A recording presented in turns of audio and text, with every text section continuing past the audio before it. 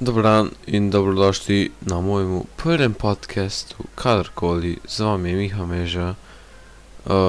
In danes bom ja z vami in poslušate moj podcast in to je to. V bistvu danes imam eno temo, to je se gleda v nogometu, v bistvu najboljša postava v letu 2021, ki vsako leto objavi EA Sports na računalniški igrici FIFA. In v bistvu prebivalci iz tega planeta glasujejo, za koga hočejo glasovati za njihovo najboljšo enajsterico v letu. In danes bom govoril moje favorite, torej mojih najboljših 11 letos. In tudi, kjer se po mojem mnenju zaslužijo biti top 11. Pa lahko začnemo. Top 11 deluje tako, da imaš postavama enega golmana, 4 obrambne igralce in 3 igralce, ki igrajo v sredini, in še 3 napadalce. In najprej, vseh skupaj je 80 nominirancev, in za katere so izglasovani samo 11, torej od 80 igralcev, ki so bili najboljši letos v nogometu. Ljudje izberajo 11 igralcev, ki bojo v igrici in bojo tudi imeli posebne kartice. In jaz bom zdaj kar začel z golmani. Torej, golmani, 7 jih je, med 7 lahko izbiramo. To so pa Courtois, Donnarumma, Ederson, Mainen, Martinez, Mendy in Oblak. In zdaj bom jaz v bistvu za golmane, ko jih je glih 7, bom najprej povedal, kje so za mene top 3 golmane, ki jih bi rabili imeti noter v postavi. Za mene so letos bili najboljši Donnarumma, Mendy ter Oblak. In meni je bil Donnarumma posebej dober na evropskem prvenstvu, ki se letos dogaja v več državah. In Donnarumma je uspel celo zmagati evropsko z Italijo in tudi dobil najboljši igralec na prvenstvu, kar se malokrat zgodi za golmana. In zato mi je tudi zelo všeč, ker zelo je efektiven na penalih, visok je 1,96 m, zelo je spreten, in pomagal v Italiji, bil je en ključni faktor v Italiji, da so osvojili lovoriko. In naslednji je Mendy. Mendy je z Chelseaem osvojil Ligo prvakov. Drugače pa igra za reprezentanco za Senegal. Za Senegal na svoje veliko, saj nimajo tako konkretne reprezentance. Za Chelsea je pa uspel osvojiti Ligo prvakov. In tako kot Donnarumma je bil eden ključnih faktorjev, da je njegova ekipa osvojila lovoriko, saj je Chelsea imel zelo težke nasprotnike in so rabili raditi zelo močno ekipo in tudi zelo močno obrambo. Ampak zgodba pri Mendyju je, da ni začel cele sezone. Najprej je začel golman Kepa, ko je bil še v Chelseaju trener Lampard, ampak zaradi Lampardovih neuspešnih rezultatov in tudi Kepa se ni prav kaj izkazal, so Lamparda odpustili in nadomestili ga z Thomas Tuchelom, ki je na to izbral Mendyja za glavnega golmana, in to se je Chelsea zelo dobro išlo, saj so z njim osvojili veliko. In še tretji je Jan Oblak. Jan Oblak je igral za Slovenijo in Atletico Madrid in je seveda najboljši golman na svetu. Osvojil je z Atletico špansko ligo in premagal Real in Barcelono, kar je zelo velik uspešek. Za Slovenijo ni osvojil kaj, saj Slovenija tudi kot Senegal nima konkretne ekipe in tudi ni tekmovala sploh na evropskem prvenstvu. Oblak je bil en ključnih mož Atletika letos. saj je v bistvu on je steber obrambe, on po je najbolj ključen v Atletico Madridu, saj je najboljši golman na svetu trenutno ali pa top 3 na svetu. In ja, ampak za moj prvo pozicijo golman torej bom izbral Edouard Mendija, saj mi je pač zelo všeč, da ni začel sezono s Chelseaom v prvi postavi, ampak je vseeno uspel in se izkazal dobesedno, da je bil v prvi postavi na koncu in tudi se je izplačalo v Chelsea za lovorike. Nato grem na obrambne igralce, kjer imamo veliko izbire. In moja prva izbira bo tukaj Ruben Dias, saj Ruben Dias je postal eden najboljših obrambnih igralcev na svetu.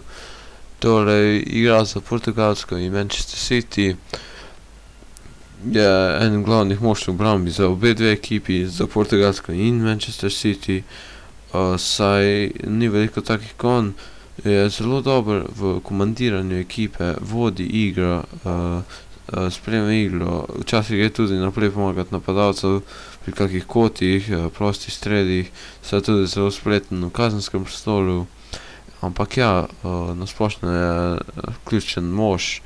City je bil tudi zaslužen, da so osvojili angleško prvenstvo z njim in ja, pa s Portugalsko so bili na evropskem prvenstvu, niso prišli ravno daleč, Belgija jih je izločila 1-0 v četrtfinalu, ampak ja, zelo učinkovit branilec, zelo dober, zna igrati svojo pozicijo in ja, nimaš več kaj reči o njemu. Naslednji branilec, to je zdaj drugi od 4, bo Antonio Rudiger. Rudiger zato, ker je s Chelseaom letos, tako kot Mendy osvojil Ligo prvakov, bil je ključen del. Mendy seveda in Rudiger sta obramba pri Chelseaju, dva, ki sta rekel bi najboljša tam in so tudi zaslužen za Ligo prvakov. Veliko clean sheetov, kar pomeni, da niso sploh dobili gola na tekmi. Rudiger je izjemno hiter, na kakšni tekmi tudi najhitrejši igralec na tekmi, kar seveda je presenetljivo, ker je branilec. Drugače pa ja, zna igrati svojo pozicijo, skozi pomaga obrambi, zaradi njegove hitrosti je tudi hitro obrambi, hitro prije obrambo in tudi pomaga v napadu včasih, če more. In zato je samo moj pik, pa zato, ker je osvojil Ligo prvakov. V bistvu Liga prvakov je največje klubsko tekmovanje, kjer ga vsaka ekipa hoče osvojiti vsako leto. In ja, in Chelsea je posebej zato Chelsea, ker je bil letos underdog, torej malo ljudi je pričakovalo, da bo osvojili Ligo prvakov, ampak so se izkazali kot ekipa z novim trenerjem, zelo dobro zasedbo in ja, zelo dobro so odigrali prvenstvo in zato se tudi zaslužijo par igralcev v Team of the Year nominations. Naslednji obrambni igralec bo za mene Joao Cancelo. Joao Cancelo je branilec, v bistvu levi bočni igralec, kar pomeni, da igra levo ozadij, Portugalske in Manchester Cityja, tako kot Ruben Dias, oba igrata z isto reprezentanco in za isti klub in seveda sta oba zelo efektivna za klub in reprezentanco. Izbral sem pa ga zato, ker je eden najboljših levih bočnih trenutno na svetu. Igra zelo hiter tempo igre, pomaga v napadu, pomaga v obrambi. Veliko golov tudi deva, kar je in veliko asistenc, kar je pač presenetljivo za branilca. Pomaga v obrambi seveda, njegova izjemna hitrost, hitro vračanje, agresija, spremljanje igre, vse to. In ja, to je velika učinkovitost. In to je vse, kar bi rekel njemu, nikaj več zaradi zmaguje angleško prvenstvo, tako kot Dias ni več prišel z reprezentanco naprej, saj jih je Belgija izločila, ampak to ni pomembno, če si uspešen z reprezentanco in tudi če ni več, saj Portugalska je konkretna reprezentanca, samo manjka ji po moje timski duh, saj imajo veliko dobrih igralcev, ampak se rabi še bolj izkazati. Ja, naslednjega pa imamo desen bočen, bi pa dal Trent Alexander-Arnold. Trent Alexander-Arnold je desni bočni igralec Liverpoola ter Anglije. Liverpool je najboljši klub v Angliji in zato je tudi imajo enega najboljšega desnih bočnih, ki je Trent Alexander-Arnold, in igra pa tudi z Anglijo, ki je prišel v finale lige, mislim ne lige Evropa, evropskega prvenstva držav. In ja, bil je zelo učinkovit, zelo dobre podaje ima in je nasplošno zelo učinkovit igralec. Zato je en tudi najboljših branilcev na svetu, ne samo desnih bočnih. No to lahko nadaljujemo kar na sredino. Na sredini je zelo veliko izbire, tako kot v obrambi, ampak so samo 3 prosta mesta, v obrambi jih je bilo 4, tukaj lahko imamo samo 3. In za moje prvo mesto bom izbral en, ko je meni najljubši in tudi verjamem, da bo letos v timu Dieru, je N'Golo Kanté. Kanté je igral z Chelsea in Francije, ki je zelo discipliniran, ima veliko volje do nogometa, kar se vidi, je zelo zvest klubu in državi. Vsakič, ko ga gledamo, se vidi, kot da bi, ko odigra 90 minut šprintanja na polno, bi lahko vidimo, kako bi on lahko še igral še 90 minut igre, ki je zelo, kar se vidi, njegova disciplina in trdo delo. In tudi iz Chelsea je letos osvojil Ligo prvakov, zato ima Chelsea že 3 igralce na mojem top 11 postavi, saj če osvojiš Ligo prvakov ni kar tako, rabiš imeti dobro ekipo okoli sebe, ne moreš priti kar tako do finala in ja. Ja, nimamo kaj več za reči o njem. S Francijo letos na Evropskem ni bil najboljši, zato ker jih je Švica izločila v četrtfinalu, če se ne motim, po penalih, kar je malo nesreče. In ja, pač vsako se lahko to zgodi, ampak tudi Francija malo ni dobro igrala na koncu tekme, saj je vodila 3-1, ampak do konca tekme je bilo 3-3, je šlo v podaljške in nato je po penalih izgubila Švica. Ja.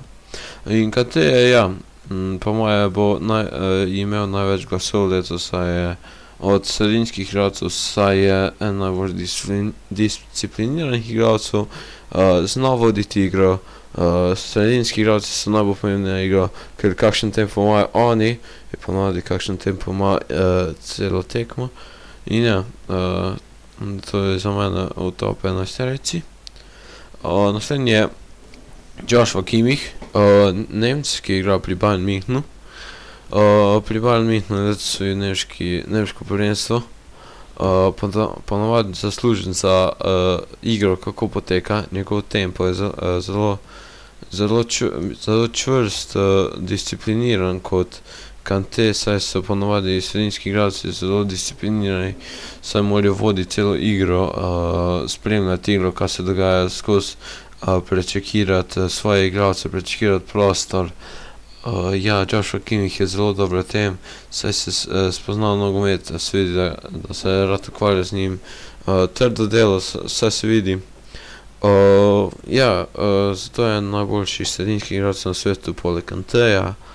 Letos je bil precej dober posamično, s klubom osvojil nemško ligo, tako sem rekel, z reprezentanco bil na Evropskem prvenstvu, vendar izpadel proti Angliji. Ja, nimam kaj več za reči o Kimmichu. Bayern je poleg tega sestavil zelo dobro sredino in zelo dobro ekipo nasplošno, zato se mi zdi, da se vsak v Bayernovi postavi dobro znajde in da jih Kimmich lahko naredi samo boljše s svojo disciplino, trdim delom, tempom igre in ja, en najboljših sredinskih igralcev trenutno na svetu. In imamo samo še en prostor v sredini in za mene bo to Kevin De Bruyne, Kevin De Bruyne je igralac reprezentance Belgije in Manchester Cityja. Belgija letos pa je bila kar v redu, izločili so Portugalsko, ampak so na to izpadli proti Italiji, izgubili so 2-1, Italija je na to šla in zmagala celo prvenstvo, kar je bilo pričakovano, v bistvu ni bilo pričakovano, bili so pred tekmovanjem so tudi bili underdogi, kar pomeni, da ni veliko bilo ljudi, mislim, da bojo zmagali, ampak Italija je bila čvrsta ekipa letos in se mi da so si res zaslužili na koncu. Ampak De Bruyne je en najboljših srednjih igralcev na svetu, vsi trije, tule so trenutno velika klasa v svetovnem nogometu, znajo voditi tempo, vsi trije. Kevin De Bruyne trenutno drži City skupaj kot ekipo, saj on vodi napade, on se vrača v obrambo, deva asistence, deva gole, vse. Tako da Kevin De Bruyne, po mojem si nujno zasluži imeti Team of the Year kartico, saj je bil v letu 2021 odličen in verjamem, da bo še v naslednjih letih, saj ko si na takšnem ravenu igranja, po moje ti ne pada tako koncentracija, saj so zelo disciplinirani te igralci in se znajo ohranjati na vrhuncu in verjamem, da bo Kevin De Bruyne to obdržal še nekaj let. Na to pa gremo na, kot bi eni rekli, najpomembnejši del ekipe, kar je trije napadalci. In tukaj imamo zelo veliko izbire, zelo veliko dobrih igralcev, ampak so samo 3 prazna mesta, kar bo malo težko za izbrati, ampak se bo dalo, saj so v 2021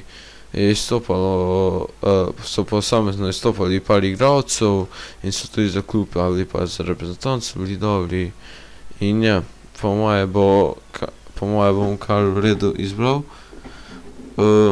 Prvo bom izbral, kot bi eni rekli, najboljši igralec vseh časov ali najboljši igralec zdaj, Lionel Messi. Lionel Messi igra za Pariz in Argentino. Med tem koledarskem letu je igral tudi za Barcelono, ampak je med poletjem prestopil v Pariz. To je bilo zelo čustveno videti, kako gre v Pariz, saj je v Barceloni igral že 13. leta, ker je pri 13 leti odletel iz Argentine v Barcelono, saj je rabil operacijo, ker je imel pomanjkanje hormonov za rast ali karkoli se reče. Eni bi rekli najboljši igralec v nogometu vseh časov. Jaz se bi strinjal, ali pa so top 3, top 2 sigurno z Ronaldom na vrhu.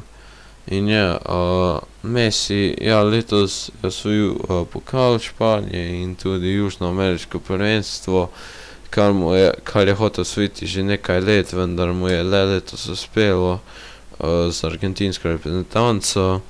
In po moje bo 100% v prvi postavi leta,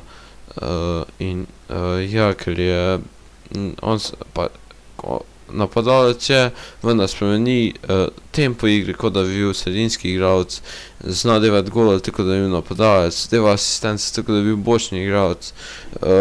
Messi ima skoraj vse atribute in zato je po moje na svetu povsod v top 11 ekipah in se tudi zasluži biti. Za naslednji napadalec si bom izbral Robert Lewandowski, Poljak, ki igra za Bayern München. Z Bayernom je bil kar uspešen, zmagal je nemško prvenstvo in podrl rekord Gerd Müllerja za največ golov v Bundesligi v eni sezoni. In Lewandowski je, kot bi rekli, eni goal getter, veliko da golov ampak deva tudi asistence, saj opazi, kje so igralci in tudi in prečekira igro, vidi prostor, deva tudi v prostor, ali pa samo najde prostor za strel in strela in ponavadi kar zadene, ker ima izjemen strel in izjemno se znajde v kakšnih situacijah in je neverjeten napadalec. Vsaka ekipa bi verjetno ga hotela, še posebej zdaj, ko je v njegovem, kot bi rekli, primu, vrhuncu karijere. Ja, nimam kaj reči, Poljsko ni bil ravno ker dober, saj Poljska nima konkretne ekipe in ne more se spopadati z najboljšimi v Evropi ali na svetu.